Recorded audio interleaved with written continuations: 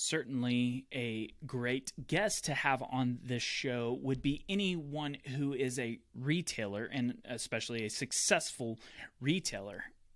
However, another great guest that would be on the show would be a person that is manufacturing products for retailers, because the interests in that relationship are aligned, that a manufacturer is very interested in how a retailer can be successful. Well, one of the most recognized logos in the entire world is the Purina checkerboard.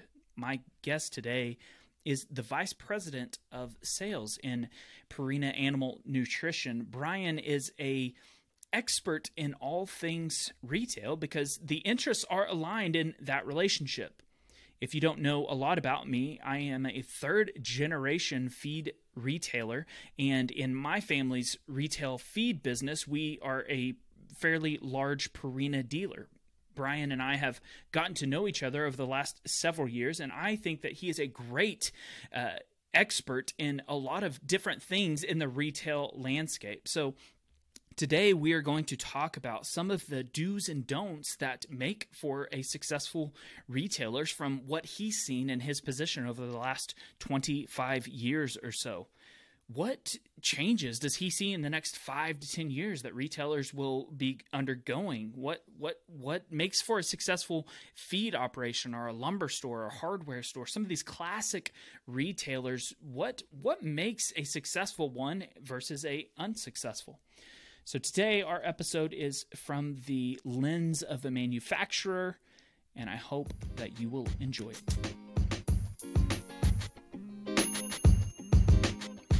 Hello and welcome to the Better Business Podcast, the podcast that helps you improve your family-owned retail business. My name is Steve Cook. I'm a third-generation business owner, and with the things I've learned and talk about on this show, I've taken my family's retail business to over $10 million in sales. Now let's get to the show. Hello and welcome to another episode of the Better Business Podcast. This is episode 108. I have a guest today. His name is Brian, and he's the Vice President of Sales for Purina Animal Nutrition. We have gotten to know each other over the last few years and have gotten closer than we had been in the past, as we are both in the same industry. And though he is not a retailer, he oversees sales to retailers. So I feel like Brian has a lot of expertise and is extremely in tune with what's going on in the retail landscape in the United States, and knows what makes for a successful retailer. So that's what we will kind of be talking about today. And before you yell at him for being the guy in charge of Puppy Chow, that is a different Purina. And so I don't want to hear any flack about having the dog food guy on. That is a completely different company. Brian is over all the livestock animal nutrition that Purina is over. Brian, welcome to the show. Hey, thank you, Steve, and value the partnership we have with you and your business very much. So, Brian, as I kind of alluded to, I want to talk about what makes for a successful retailer, and specifically one that you would be in tune with, a rural retailer, and somebody that is not maybe a boutique or somebody that's in a downtown metro with a lot of foot traffic. What makes for a successful rural retailer? And that might be a lumber yard, a hardware store, a feed store, something like that.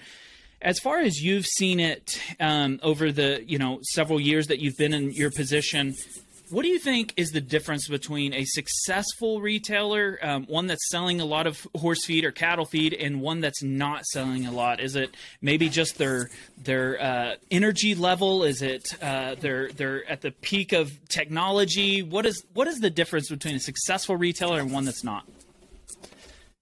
You know, Steve, you've seen our industry, and you've been to a lot of different dealerships, feed dealerships across the country, and they're very unique and very market specific. But overall, the word I would start with is the very successful ones create or have an experience for the shopper or the consumer, the cattleman, whoever their primary marketplace is. And to me, what really drives an experience is, first and foremost, often starts with people having people that the customer knows, that they trust, someone that can help answer their questions.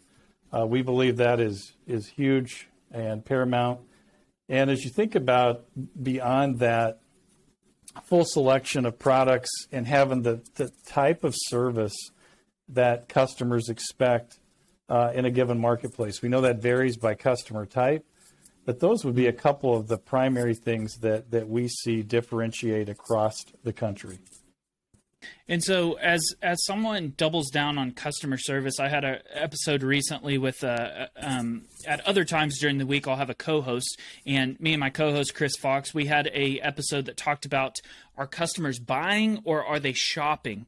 And I've kind of struggled with that in our business between the customer that is buying, because to create an experience for a customer, it's very hard when they're coming in for the same order week after week and they're getting 5 bags of the same product or something similar to that. So along those lines, do you think that, when you say an experience for a customer, I feel like it's such a difference of in different businesses. I had a guest on, his name is Jesse Cole, and he owns a minor league baseball team called the Savannah Bananas.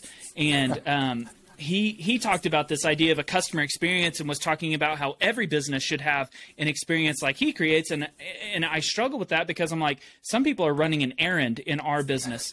Do you think that creating that customer experience, that it's a difference depending on what business you're in, that to some customers it'll be speed, and to some customers it'll be, that friendly atmosphere and stuff like that? What's your opinion on all that? 100% agree with you on what you're saying. In our business, you do have people, they're coming in to buy the same thing. And I do think it varies by customer, but with that, I think as an industry, we have to continue to evolve to be more retail consumer focused. I think, as you know, our company, Steve, the last couple of years has put a huge focus in trying to transform how our retailers work, making sure that we have timely displays and changing items out so that the customer who comes in every week that wants to see you and order their same amount, they do see some things that are different that they don't normally see. I think also beyond that, it is an experience, and we probably take it for granted that they know they can come to you every week and get that quick service. A lot of times you probably know their order and have it loaded before they're out of your store, which in our world is a great experience. Having grown up on a farm myself, I think we all value that timely service, especially in today's world. Yeah, it makes me think of Chick-fil-A, is known for their great customer service, but, a lot of your transaction with Chick-fil-A is 30 seconds. And, it kind of makes me think, to some people, this customer service means speed, and to some people, this customer service means you ask about their dog and their children and, different things like that. It's such a difference depending on what industry you're in. Along those same lines, as far as what you would predict, I think one of a leader's jobs is to, point the company in a direction that it ought to be going. And then obviously they have to execute on that, of course. But one of your jobs would be to point Purina in the direction that it should be going. To do that, you would clearly have to be in tune with what retailers will be doing in the next, 5 to 10 years, give or take. But what do you see that will change in our industry in the next 5 to 10 years that will be different? Will there be much different technology? Do you think, customer service will be much more important? Or do you think that it will be a lot less retail locations and a lot more direct sales with warehouses? What do you foresee in the next 5 to 10 years for a classic retailer like feed stores?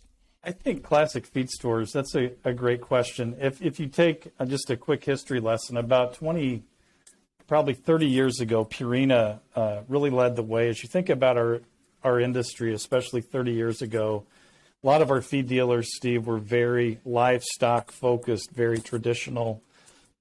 And we put a huge effort in place to get our dealers and co-ops to really focus on that lifestyle consumer.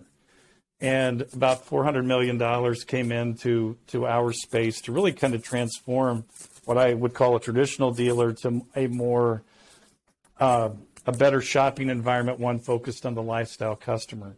As we fast forward to today, we first of all think that stores are still very important. If you think about our consumer base, those that have a lot of backyard animals as well as cattle, dairy, et cetera, especially in that lifestyle space, a lot of them are very new to the category, still very new to the category, coming in. You think about the average horse owner, et cetera.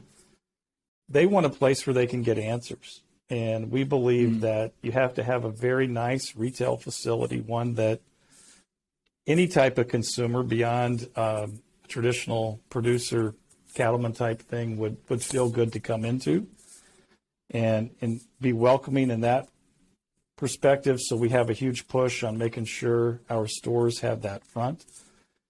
Beyond that, then, we believe that they have to be a place where you can get answers and really double down on the consultative part. I also believe that service has and will continue to differentiate the way we work. And as you think about your business today, and delivery is such a key part, consumers like convenience, and we're going to continue to like convenience as we move forward.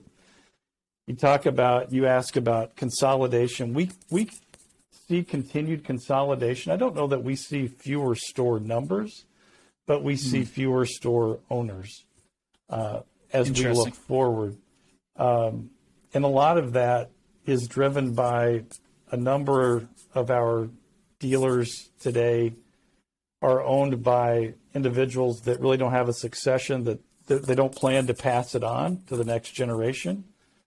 And as we look at that, that'll become an opportunity, a marketplace for family businesses like yourself to continue to grow. So I would see a business as we look forward that has fewer owners, but probably similar location number that we have today, if that makes sense. Why do you think a lot of businesses will have fewer owners? Do you think that that's a trend in the United States? Do you think it's a trend in like feed stores, or do you think that that's something that's changed in the environment around us due to, e-commerce or retail, or, what do you have any sense of why that is? Well, for one, I think just scale helps. As you think about, gives it more advantages. It gives it more advantages. You think about just the cost to run a business and all the things that you have to have. A small business, just like a person could make a living on a 50-cow dairy farm 30 years ago, it's hard to do that today. Gotcha. And I see that very similar to a feed dealership, where as you make investments and do those type of things, there's a number of small dealers that can be in business and will be for many, many years. There's no question. But as it's really, to me, at that time when they decide, do I pass it down to a family member, or do I continue to run, or just exit? I think that's the opportunity. And I think as you look at folks like yourself, you can optimize delivery routes. You can do a lot of things as you look at a bigger marketplace, because that's going to continue to be key as you think about consultation and service being kind of the cornerstones of what I would call traditional feed retailers. Having a larger marketplace to spread cost across will be key. Yeah, we've been thinking a lot about doing some different things with, I think this applies to a lot of different industries like lumber yards and hardware stores, a lot of different things. But we've been thinking a lot about having more of a, basically using our stores as a hub and having more direct sales, operations, and just using our stores as a hub. Do you foresee that being kind of a play for a lot of, I guess you would say, like commercial customers? Because that would apply with a lot of different lumber, places. They could have more direct sales. A lot of different hardware places could call directly on plumbing operations and electricians and things like that. Do you think that will be a sort of a path for the future in a lot of different industries? Or do you think that there will always be a place for, a retail presence in every small town? I think it'll be a combination, Steve. As we look, we still believe convenience. When you talk to consumers of animal products, the number one thing is convenience, and they define convenience as somewhere they can get to within 20 minutes or 20 miles. I understand in certain geographies that probably changes, but on average, that's what we see. So I think that will continue to be key. We already today, I've been in the industry a little over 25 years. 25 years ago, you would have 2 to 3 feed dealerships in every town. Yeah. Today, you have one in a lot, or some don't. So I think we'll continue to see that evolution a bit. But as far as getting product, we're in an industry, to me, that's unique in that we sell things in 50-pound bags. It's pretty hard to, most UPS drivers don't like delivering that. And as you think about what you all do, you don't put it on somebody's front porch, Steve. You actually take and put it in their facility. You rotate stock. You bring other supplies with it. And I see that trend continuing to grow. And those of you that do that well, I think will continue to flourish in that space, because people like myself love that convenience and love that level of service that you provide. We call it white glove service. And Sure. I think our dealers do a phenomenal job of that. So you'd mentioned, it's hard to ship a 50-pound bag via UPS, which brings up the conversation of e-commerce. I think that's a fun conversation for a lot of business articles and magazines and things like that. And it seems like e-commerce is taking over the world. But when you look at actual statistics, retail is still the far majority of the commerce in the United States. And however, I think that e-commerce does play, obviously, a convenience role in a retailer's world. But as far as you're concerned, if UPS maybe or FedEx or something like that is out of the question, what role do you think that what role do you think it plays for a retailer in, now to 5 years from now or something like that? Do you think that it's necessity? Do you think it's a little bit extra, or what are your opinions on that? Steve, I think it's a necessity, and I'll explain that. To me, it's really about, as you think about the average consumer, think about you and me both. A lot of times we begin our search for something online. Right? We look and see, and then we may go pick it up and want to go look at it, but we begin it online. So I think we have to have a presence online that's very consumer focused and really helps them, but ultimately directs them. And from our perspective as an organization, we believe, if we can bring a customer that you otherwise couldn't get in, we think that's great. Ultimately, though, we would like to hand it off to you to be either that last mile of distribution and or that point where they pick the product up, because we think that is we know it's the most efficient, cost-effective way for the consumer, which is important, and we think it's good for you too.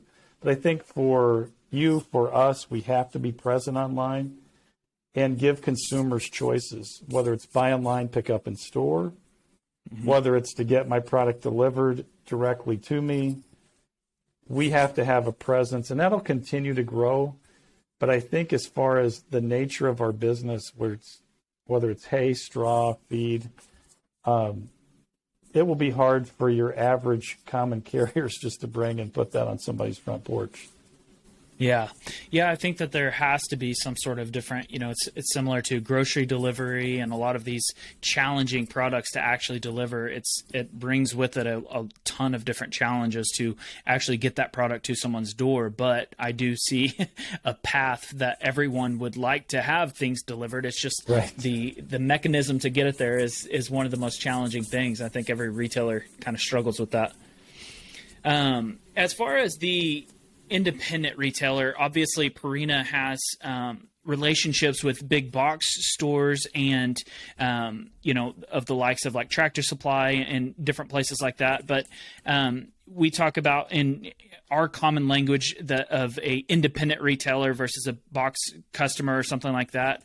As far as like an independent retailer is concerned, What advantages do you think an independent retailer has against somebody like a Tractor Supply, or in a lumber situation? What does a independent lumberyard have over like a Lowe's or a Home Depot or something like that, that would be something that they should double down on or triple down on in that competitive landscape?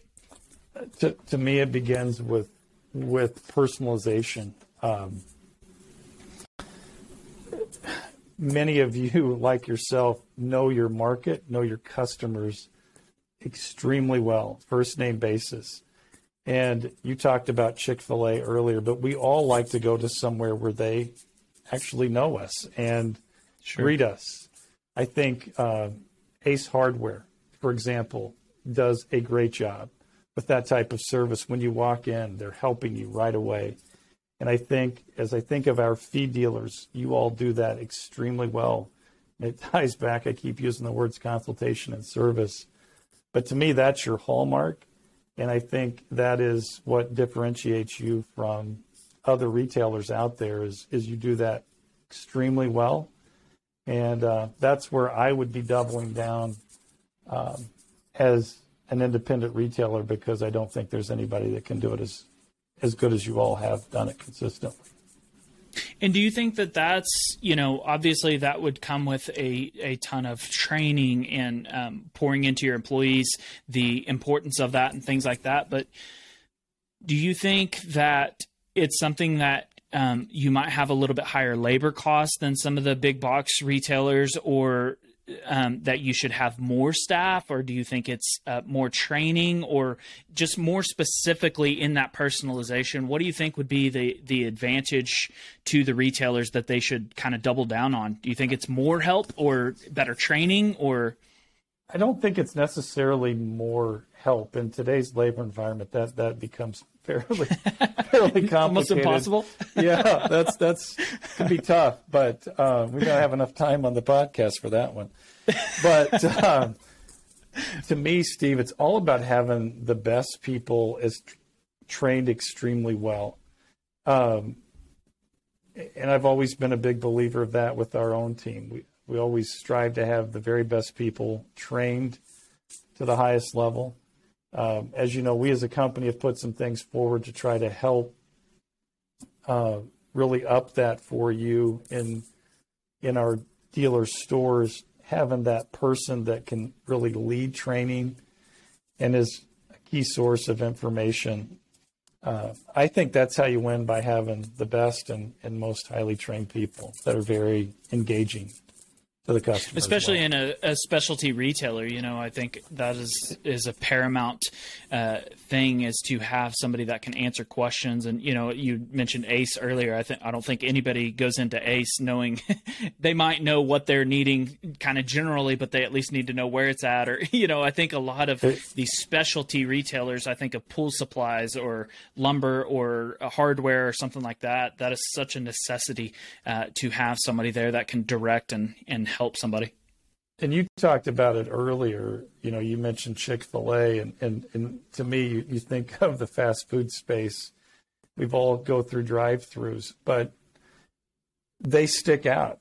And I don't care where you are, if I'm in Oklahoma or I'm in Minnesota, I always have an employee that's friendly, smiles, and I tell you, it resonates. And you can tell they're highly trained, and they really work hard to get the very best people. And so to me, if they can do it, I believe we can do it too. So in preparation, I always like to ask one final question before we close. But in preparation for that, I just want to thank you again for being on. And I appreciate your opinion on a lot of this stuff. And I think there's a lot to learn in this episode. Obviously, you had mentioned that you have 25 years of wisdom in the animal nutrition space. And seeing that you have obviously seen many different very successful retailers, and you've seen some that are not successful. You've seen, your own business experiences and things like that. If you had to boil down the last 25 years of that experience into one piece of advice for a retailer to take away, what piece of advice would that be? to me, it is really, because we've all seen that, like you said, seen a lot of really successful and some that have struggled. To me, it's focusing on the critical few things and never wavering from it. Because as a small business, you could work 24 hours a day and not get all the work done. I mean, you are the general manager to sometimes the feed truck driver and everything in between. And the ones that are really successful stay focused on the critical few. When everything's going crazy, they still stay focused on the critical few. And I think as we talk, the critical few are really understanding your profitability and what drives your business, but most importantly, that customer and having the very best people to serve them. And if you do that, the rest seems to work out pretty well. Awesome. Brian, thank you so much for being on again. And I hope that this gave you a good few pieces of advice to better your business. And I hope that you will join us for the next episode coming up in a few days. Thank you for listening.